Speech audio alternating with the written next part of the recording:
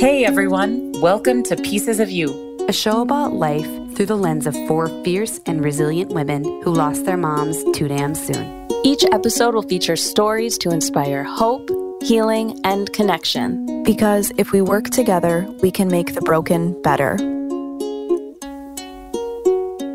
Hello, this is Sarah, and I am your host for today's episode, where we will be discussing intimate relationships. I am joined by my lovely co-hosts, Christine, Erin, and Shadia. As a reminder to our listeners, our podcast contains a content warning related to the topic of mother loss. In other words, the stuff we talk about is heavy and can be triggering, so please check out our show notes for a more detailed description. All right, why don't we get started? How is everyone feeling today? I'm ready to talk about this. I really have no idea where it's going to take us, so I'm curious to see how it unfolds. Yeah, I think I feel the same way. I don't really know what's going to come up today, so I'm looking forward to finding out. And I am looking forward to having this discussion with all of you on intimate relationships, specifically in the context of early mother loss. Before we get started, I want to take a moment to really break down this concept of intimate relationships. To that, I turn to Mariana Bakarova, a psychology professor and researcher out of the University of Toronto. She writes about 7 elements which are present in healthy, intimate relationships. I'm going to go through these briefly, and at the end, I'm going to ask you to take a moment to reflect on them. The first is going to be knowledge. This is how willing you are to let someone into your inner world. This is really about honest and open, vulnerable communication between two people.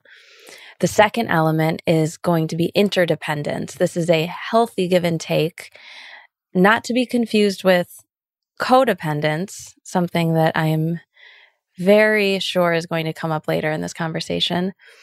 Codependency is going to be this feeling of really needing the other person, whereas interdependence, as Mariana describes, is, again, a healthy give and take. The third element is care, and how this is displayed is going to vary based on the individual. At the end of the episode, I am excited because we are going to take some time to really explore how each of us prefers to receive and show love and affection, otherwise known as love languages. And so, yes, I think that really ties into this third element, which is care. The fourth element is trust. Mariana says this is really the most important of all 7. It is what holds the other 6 components together, and it's the confidence we place in another human being to act in a way of honor and fairness that is to benefit us, or at the very least, that our partners will not cause us purposeful harm. So it is really placing that trust, that confidence in another person, not to hurt us.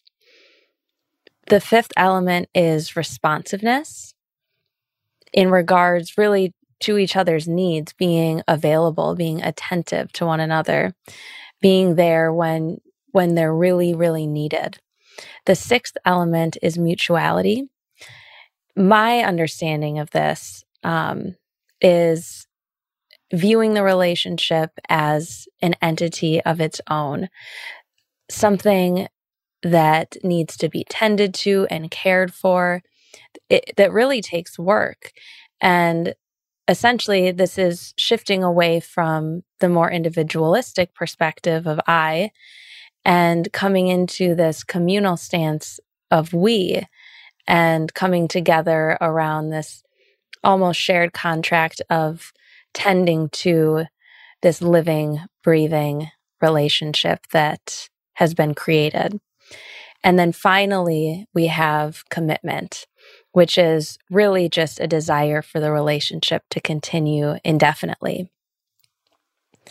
Now, I know this was a lot of information. I want to give you a few moments just to let it sink in, to let it digest. I'm really curious, what are your first reactions to this list? that list of 7 it makes so much sense to me. It feels right on. I love that number 4. Right in the middle of the 7 is trust.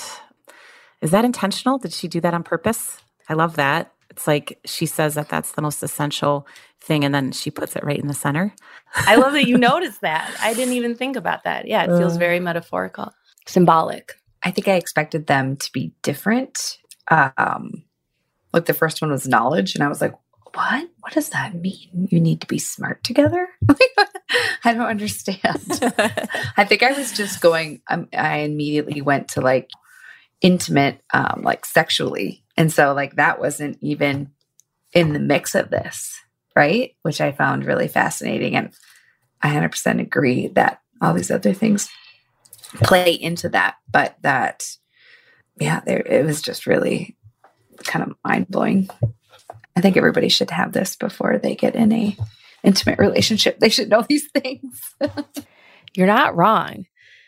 Like, honestly, it's baffling to me that I didn't learn so much of this until I went to college to study, to become a therapist, and how studying relationships, like, and learning to help other people actually really helped me learn about myself. And then eventually I figured out that was why I went to school to study that in the first place. But anyways, I learned so much in undergrad and grad school studying psychology and concepts like attachment theory that allowed me to be able to make sense of, like I said, my own experience and how the loss of my mom and then all of the secondary losses, that we've talked about in other episodes, and the trauma just compounded into me being extremely insecurely attached by the time I was in college, like learning about all of this. It's crazy because it's like I was able to eventually look back and see why I had been gravitating to the same types of people who were just emotionally unavailable or made me feel like bad about myself, or why I kept finding myself like in situations where I felt like I was just being abandoned over and over, like emotionally. And so, like, I'm not kidding when I say it took me until my late 20s and like years of school to realize this. And even once I had all the information, it's taken me years of therapy and processing to start to integrate it, and I'm still integrating it. So if I can offer anything, I feel like it's information. In addition to my story, my personal story, I would love to be able to just share a little bit about attachment theory, which is this idea that the earliest bonds we form with our caregivers go on to impact us for the rest of our lives. The central theme of this is that if you have a caregiver who is available and attentive to your needs most of the time, again, no one's perfect, but if you have someone who is there for you, majority of the time, this allows a child to develop a sense of security, which then allows them to feel safe going on and exploring the world eventually on their own.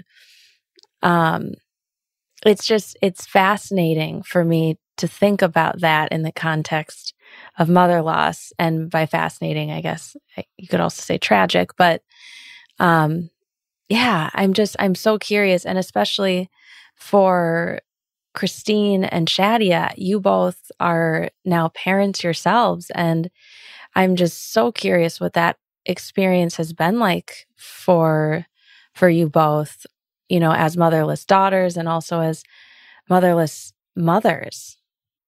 I would love to just share here that when I first became a mom, I had an idea of how I was going to mother, and that would be letting my kids cry it out in the crib and kind of this widespread path of parenting where your child needs to be independent very quickly. At least that's in our culture. That did not feel natural to me at all once I became a mom. Really quickly became associated with attachment parenting. And there's a doctor that's really well known for books on attachment parenting. His name's Dr. Sears. And a really dear friend of mine shared some books with me shortly after I became a mom. And all of it resonated. It felt just natural to me. Like, okay, this is what I'm going to do. When my baby cries, I respond immediately. They're not spoiled because I do that. Or, they're not working me because they need that, or because... Right? I mean, it's just natural. They're infants. They don't have that idea in their head yet of manipulating me or something. And then the other thing is like wearing your baby a lot and then breastfeeding if that works for you. So that there's that physical connection with your baby. So the idea behind that is to create that healthy, secure attachment that you're talking about. And then ultimately, when the time is right for your child to become independent, they can do so confidently because they know that you are there, that you are present, that you are properly attached to them. So again, something I fell into, I didn't try to find this type of parenting. It's really what felt natural for me. I really don't know how that's playing out yet for my kids, by the way. I don't know how it's playing out, but we'll see. It also resonates for me, this idea of healthy, secure attachment, because there have been so many times when I've thought about those formative years, like you're talking about, Sarah, like the 0 to 5, where I'm so grateful my mom was present in that time and so solid and nurturing, because I really wonder if I didn't have that healthy, secure attachment in those years, the path I might have taken otherwise once she died. Yes. I was going to ask, actually, if, Shadi, I know you have something to say, and I'm curious if you feel like you had a secure attachment as a child. I did have a parent who was both parents, but my mom specifically was very present. I don't know if she did attachment parenting, whatever. She was there for me. I mean, she served me in all of the ways that I needed, emotionally, physically, developmentally. I think that's like seriously why I could even go on after that, is because I had that instilled in me about how I was loved, how I should act as a child, what's the appropriate ways. Like, I feel like she kind of made me more mature than I should have even been for however she did that. So I think that really helped me. Simply, I mean, a lot of parents think that, they have to do all these like special, like fancy parenting things. And in reality, I think, like from what I've learned, the most beneficial thing you can do for a child is like be present with them emotionally, physically. And not all parents can be that. So that's okay too. But it really doesn't take much more than that for a kid to like really feel seen and like their experience is valid. Yeah. And I will say, as much as, after my mom died, like the normalcy that I'm explaining, going back to romantic relationships, I mean, maybe I've always been boy crazy too, but I very much depended on boys in my life to fulfill that void and to feel secure and safe. I kind of have my whole life, but specifically after my mom died, I mean, that was just a complete replacement, and not just the boyfriend, but their family too, just to like feel some normalcy and also lean on my boyfriend's moms. Anyways, so I feel like Christine has that same experience. Maybe you guys do as well. I definitely felt the need to be validated by boys, and I was kind of boy obsessed. Shadi and I were joking, not funny about at our mom's funerals, how we were like scoping out if the boys that we liked were there. That's real. Little bit of shame about that, but I'm not going to let that go. It's only embarrassing, just a little. Yeah. But looking back at my first real relationship, I honestly, it was amazing. And actually, I think I've said that I haven't felt safe since my mom, since my mom has been here. That really struck me when we talked about that. But I will say in that relationship, I did feel safe and really loved whatever love can be for a 17, 18-year-old girl. I felt that, and he was my best friend. I sabotaged that relationship, and I've never had a connection like that again. So I think that it's really interesting to be thinking about this and looking back at that time. Yeah, interesting. When you say you sabotaged it, what do you mean? I don't know. I couldn't do it. I went to college. He was still in high school. He was a senior when I went to college. And I just felt like, I had in my head this idea, like, I can't be with the first person I'm in love with, like I'm not. And we talked about that at the time. And then once I got to college and I was talking to new people and meeting new people, I was like, what am I thinking? Like, you can't end up with a person from high school. Like, that's just, I need to experience more things and more people. And I sabotaged it. I ran it to the ground. And I think some of it too, though, is that I was really hurting in regards to the loss of my mom, but also stuff that was happening with my dad. It was a very confusing time. But I mean, the truth is he was always amazing to me and cared for me. Like, I look at that list and I was like, that the trust, the care, the responsiveness, even at that age, the commitment, even knowledge, interdependence, commitment, all of it that was there. Yeah, I think there's something about, that person in high school, whether you're a motherless daughter or not, like your first love, that will always hold a place for you. Specifically for me, because that person was there that saw all the things and felt all the things I was going through during that time. Like my husband, who is not that person, he wasn't there. He doesn't know what happened, what it felt like, how I was alone a lot of the times. And my husband didn't fulfill that, but that boyfriend at the time did. And even through infidelity, I would still want him back. Like nothing mattered. I just wanted to have that person that knew me so well and was supportive. I just did not want to lose anybody, whether that was a friendship or a boyfriend. I was just terrified of losing another person in my life. I can really relate to that, like, feeling of, for me, it's like desperation of not wanting to let go of people or things. And I'm just sad that I gravitated towards such unhealthy relationships for so many years. I don't even want to say it was the people themselves. I think for a long time I've been like, oh, it was like the person, I chose these people that were bad, but it really was like the timing and our dynamics that were just really toxic. And for me, I know that it was fulfilling, like Shadia was mentioning, it was trying to fulfill this void that I felt. And also I wanted to be seen and heard so desperately, like really seen and heard. Like I wanted my pain to be seen and heard by someone because I wouldn't share it. I didn't feel comfortable sharing it with friends or family. And so I had this fantasy of like a man that would be able to, like I could show that to and share it with, and they would just, it very much like that kind of Prince Charming thing. Like he would just save me. And in order to be saved, I had to be really broken. And so I would do things that would continually kind of break myself down, like make decisions that were really, I looking back, it's like I put myself in such dangerous positions, I think hoping that someone would save me.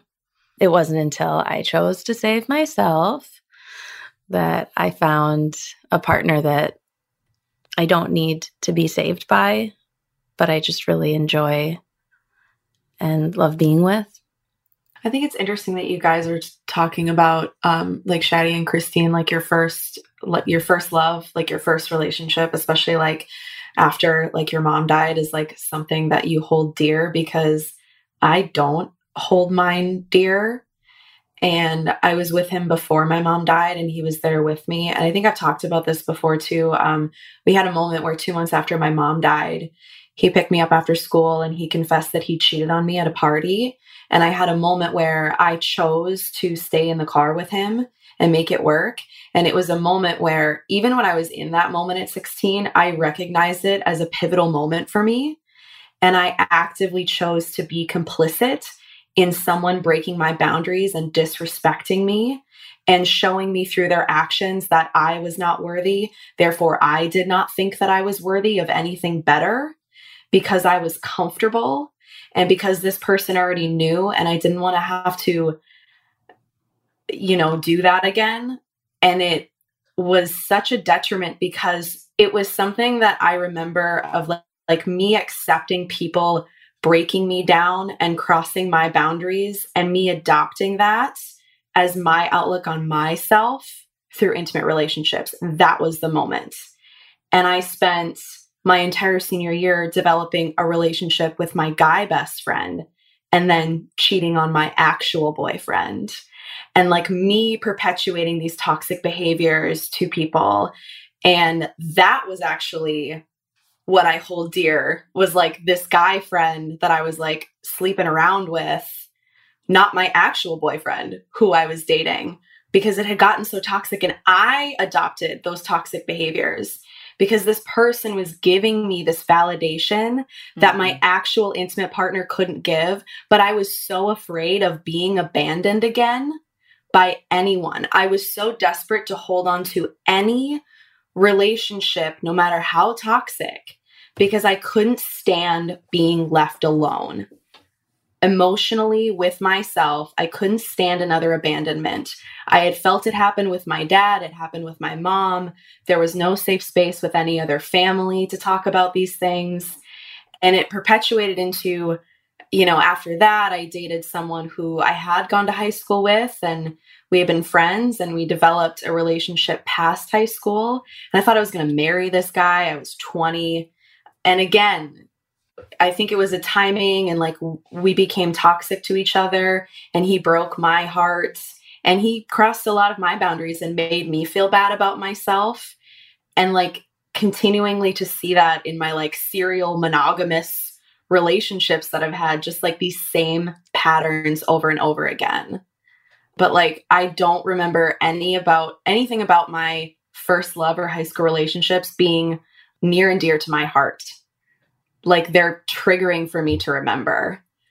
I think about the relationships that followed after this person in particular. And I really have to say, I don't know how much it was about the loss of my mom, but really the dynamic with my dad. And I think I talked about this previously, that, there was really this role reversal in my relationship with my dad. I came to recognize that the way that I was going to be loved was that I had to show up for everyone else emotionally and not take care of my own needs. And so that's what ended up happening after that first real relationship with pretty much everyone else that followed. Not pretty much everyone else that followed. So I had several serious relationships after that, and then the one with my husband. And, again, it played out in that same way in all of them. Beginning to notice these patterns and cycles that we fall into in relationships is so incredibly important. A theme that I'm hearing throughout a lot of our stories is this fear of abandonment, which makes so much sense. We were abandoned as children. So if we look at the research on attachment styles, we'll see that, this fear of abandonment and a lot of these other feelings and experiences we've been describing fall really neatly into a category called ambivalently attached. Kind of a funny name, but sadly it develops from a childhood where love and affection were inconsistently given. And so In the present, it can look like having a constant need to connect or to be close with your partner. You might feel anxious or insecure when your partner is absent. You might feel unlovable or undeserving of love. You could be overly anxious to please others with little thought of yourself. You might find yourself constantly thinking about the past. You often give too much and then grow resentful when it is not returned or appreciated. You keep score, and the list goes on. Every single one of those things I have felt in relationships. And it's something that through things like self-soothing, like talk therapy that I've been doing, that I work through. And the fact that I don't know if I want to say overcome, but I've worked through all of those complexes of mine. It's the only reason I'm able to have like the healthy relationship that I'm in now. So all of this like relationship trauma and not wanting to be abandoned, like led to me having a really emotionally and mentally abusive relationship in my early 20s. Mm-hmm. And when I think about that, there's not a time where I don't also think about if like I hadn't have lost my mom and had all of these like fears of abandonment and that trauma hadn't happened, whether or not that abusive relationship would have been something I would have gotten myself into as well. I think about that a lot when I process through relationship trauma. I think about a lot of how all of these things culminated in I was abandoned by the loss of my mom, and I still feel like ashamed of myself for even getting myself into that abusive relationship. And I don't think I've ever even told like family, like they even met him. Like, I don't even think that I've ever really shared like really publicly, like that's what that was. That's why I acted that way. That's why you never saw me. Like, that's why, because I feel ashamed and I feel like it was my fault. If we're talking about, because like all of those negative things that you just listed kept showing up for me, mm-hmm. and they just became habits and patterns. And I think about how maybe like through not having lost my mom at the age that I did, and then losing an entirely safe space to process anything, if that would have prevented me from eventually getting into a very abusive relationship. I think about that a lot. It's so interesting you say that, because I haven't had that exact thought, but when I do, like that is my fantasy almost. Like I don't want to say like I love being with Tony and I love my life right now as it is. And I also am really sad and mad thinking about all the wonderful, secure relationships I could have had potentially in my life. And I do feel like I've grown a lot from I keep using words like insecure and dysfunctional and unhealthy. And I don't like the pathology that's like inherent in a lot of these, like you're saying, Erin. It's the blame should never be put on. Really, I mean, we have to take accountability, but at the end of the day, it's like the blame game doesn't really help anyone.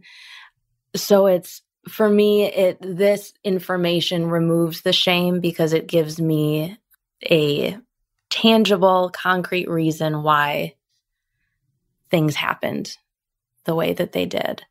And I think that shame that you talk about, I 100% experienced that and still do today. I just have to keep reminding myself, and working in the field that I work in is really affirming in that way, of just knowing that it's human to be violent sometimes with our words, with our actions. I think we can do things that are really destructive because of our pain, and it's not necessarily okay, but it's the reality. And we just have to like be able to look at that in ourselves and other people as well, and remove ourselves from situations that are unsafe and recognize when we're perpetuating them ourselves. But when you're in it, it's like impossible. I think the hardest thing for me to, like, where I feel the most alone, and you talking about this, Erin, is like just so validating, because that shame prevents us from sharing these experiences with each other and then feeling like they are really unique and something is wrong with us. And I know nothing is wrong with us. Also, I was going to say, Erin, that even if this at your core, you would have been in that same relationship, let's say, you still would have had a mother that you could have come talk to, or probably would have called you out.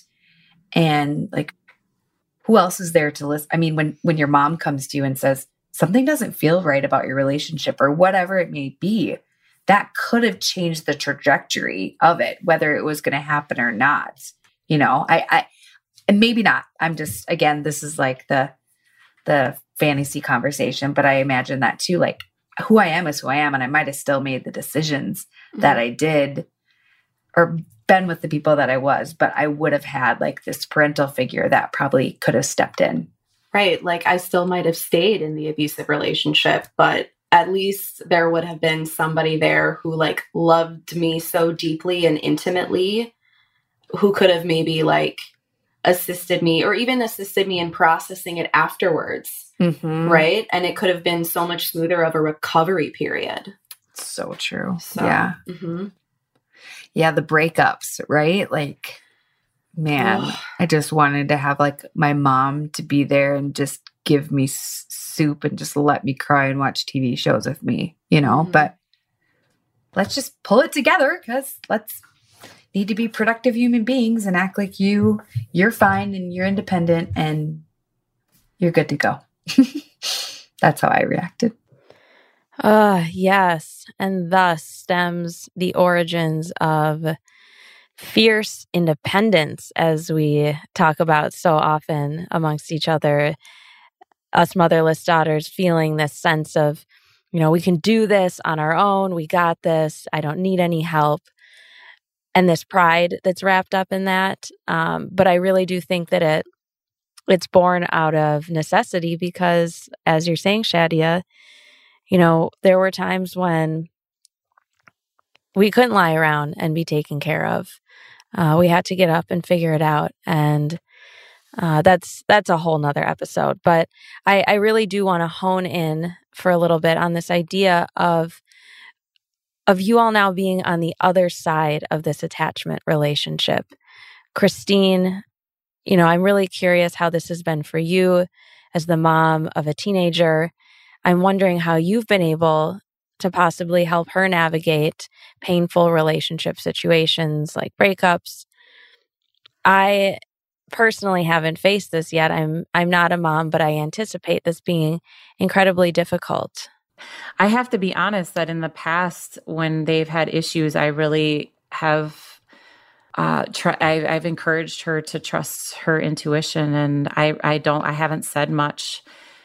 And this time she asked me what she should do, and I was very clear. And I have to think somewhat inspired by the conversations that we've had specifically about boundaries and letting her know that this is not acceptable and it's important for you to set this boundary with him, and that likely his behavior really has nothing to do with you. It's not even about you. It's about him and the needs that he has, his insecurities, all of those things. And you guys, I have literally thought this exactly what you're talking about. If I didn't say those things to her, I wonder if I would have just said, go with your gut. But I really wonder if she'd circle back. And she might, right? Ultimately, she might. But I said to her, like, you deserve better. And, you know, I actually put myself in that position, rewind. What if I had that? If someone had said that to me along the way? And Erin, I similarly had an emotionally abusive relationship in my early 20s. And I wonder, like, what would that have been like to have a sounding board, someone to call me out in a real way? I so desire my kids to explore who they are and make decisions for themselves. But sometimes mothering requires saying those really hard things. I just thought back to the very beginning of us recording and talking about those like 7 factors in a healthy relationship and the trust thing. I'm like, well, in the relationship that I had with my mom, all 7 of those were also present, and like trust. I keep thinking of trust and this trust between a mother and a daughter, a mother and a child. And like, I had that innate trust, and never, ever have I had that innate trust with anyone else in my life except for my mom. And I probably will never.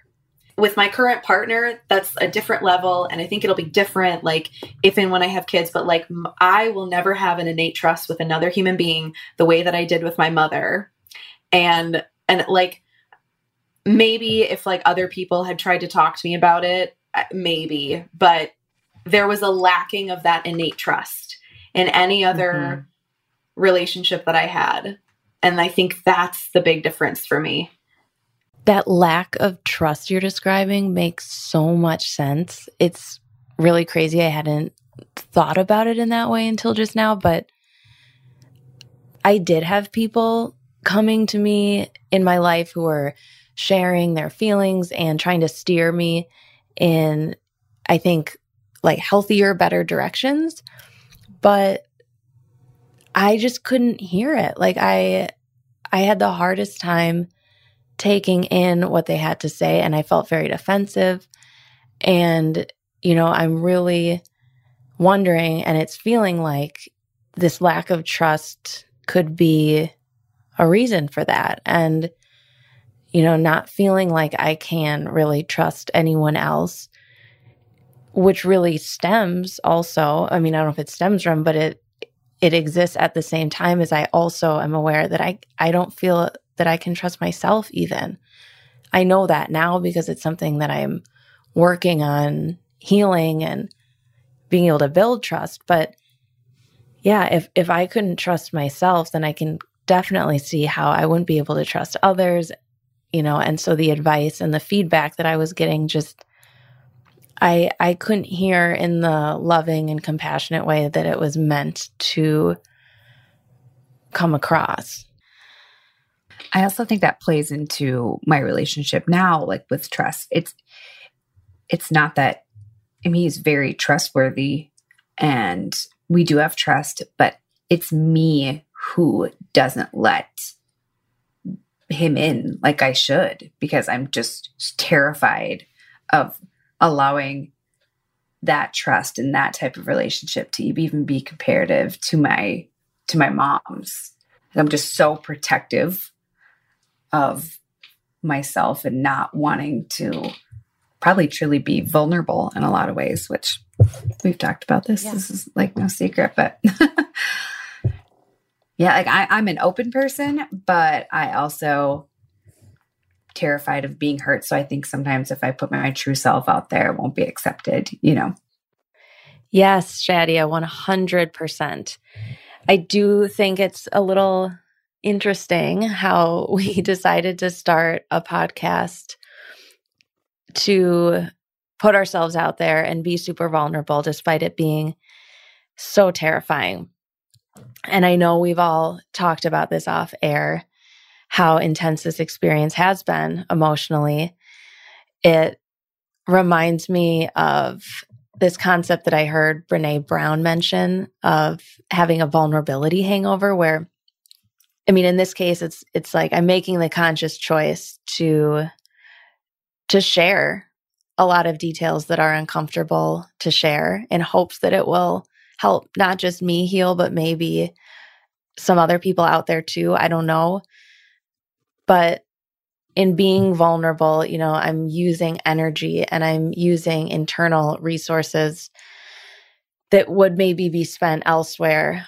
And a lot of pain and trauma are coming to the surface, which also take away energy and make me feel tired and drained. And so this is, you know, you're kind of getting the sense of like what this vulnerability hangover might feel like. And I've been feeling that a lot lately.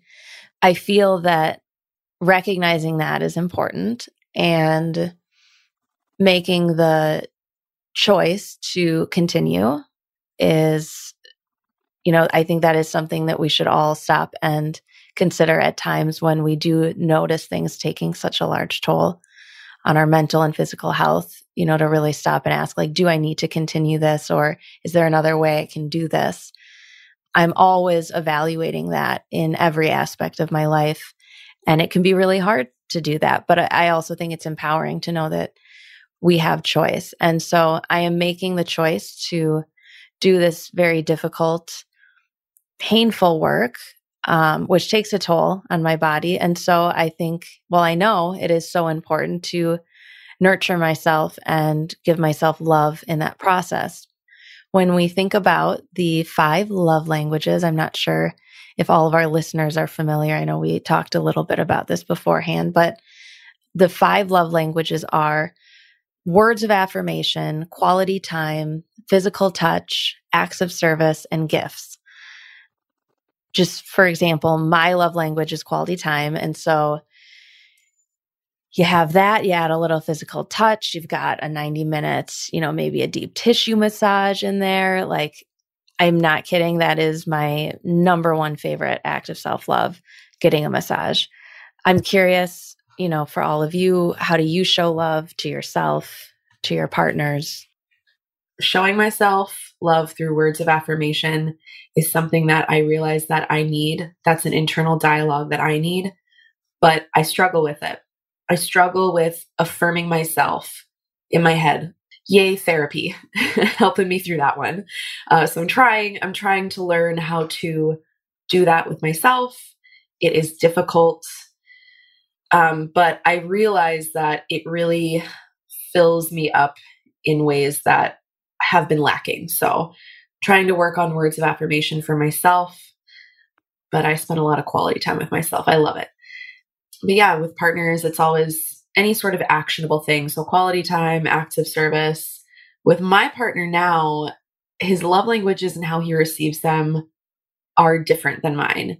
And so it's constantly an evolving learning experience to be in a relationship where their love languages are different. And I'm not used to providing that, or I don't think to automatically do that because that's not how I receive love. So it has been a growing experience, and I think continues to bring us closer. And I hope that it will continue on that path. Yes, Erin, you bring up such a good point. I know that for me in the past, it has been difficult to have really direct and vulnerable conversations with partners early on in the relationship. But I will say that with Tony, my current partner, I made the choice and the effort to be as vulnerable as possible early on, in the sense of letting him know what I needed from him and trying to ask what he was looking for and needed in a partner. I think it is so important to be clear on the ways that you need love and affection and to advocate for those needs regularly. Let's turn to Christine, though. Tell us about your love languages. Man, mine is quality time.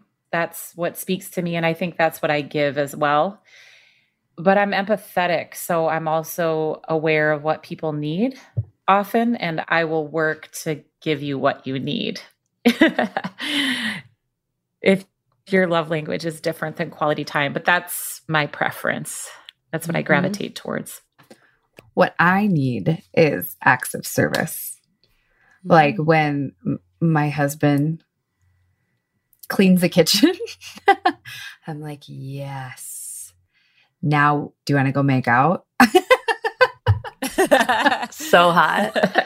So hot right now. We talked about a lot today. We discussed what elements are most important in an intimate relationship, such as trust, commitment, and mutuality. We learned how experiences of relationship trauma and parental abandonment contribute to the larger picture of our stories, why we traverse certain paths and not others, and what paths we may have traveled had our mother still been alive. I invite you, our listeners, to take some time to reflect on your own earliest experiences with your caregivers. Was love something you could depend on, or was it mostly unpredictable? How was love shown to you by others? How do you prefer to receive love now? As always, thank you so much to my badass co-hosts, Erin, Shadia, Christine. It means so much to have you show up and share your stories.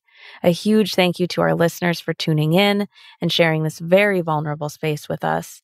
Be sure to check out the show notes for links to information discussed in today's episode, and make sure to subscribe so you don't miss our next episode, where we'll be talking about friendships. We release new content every other Tuesday, and you can listen wherever you stream your podcasts.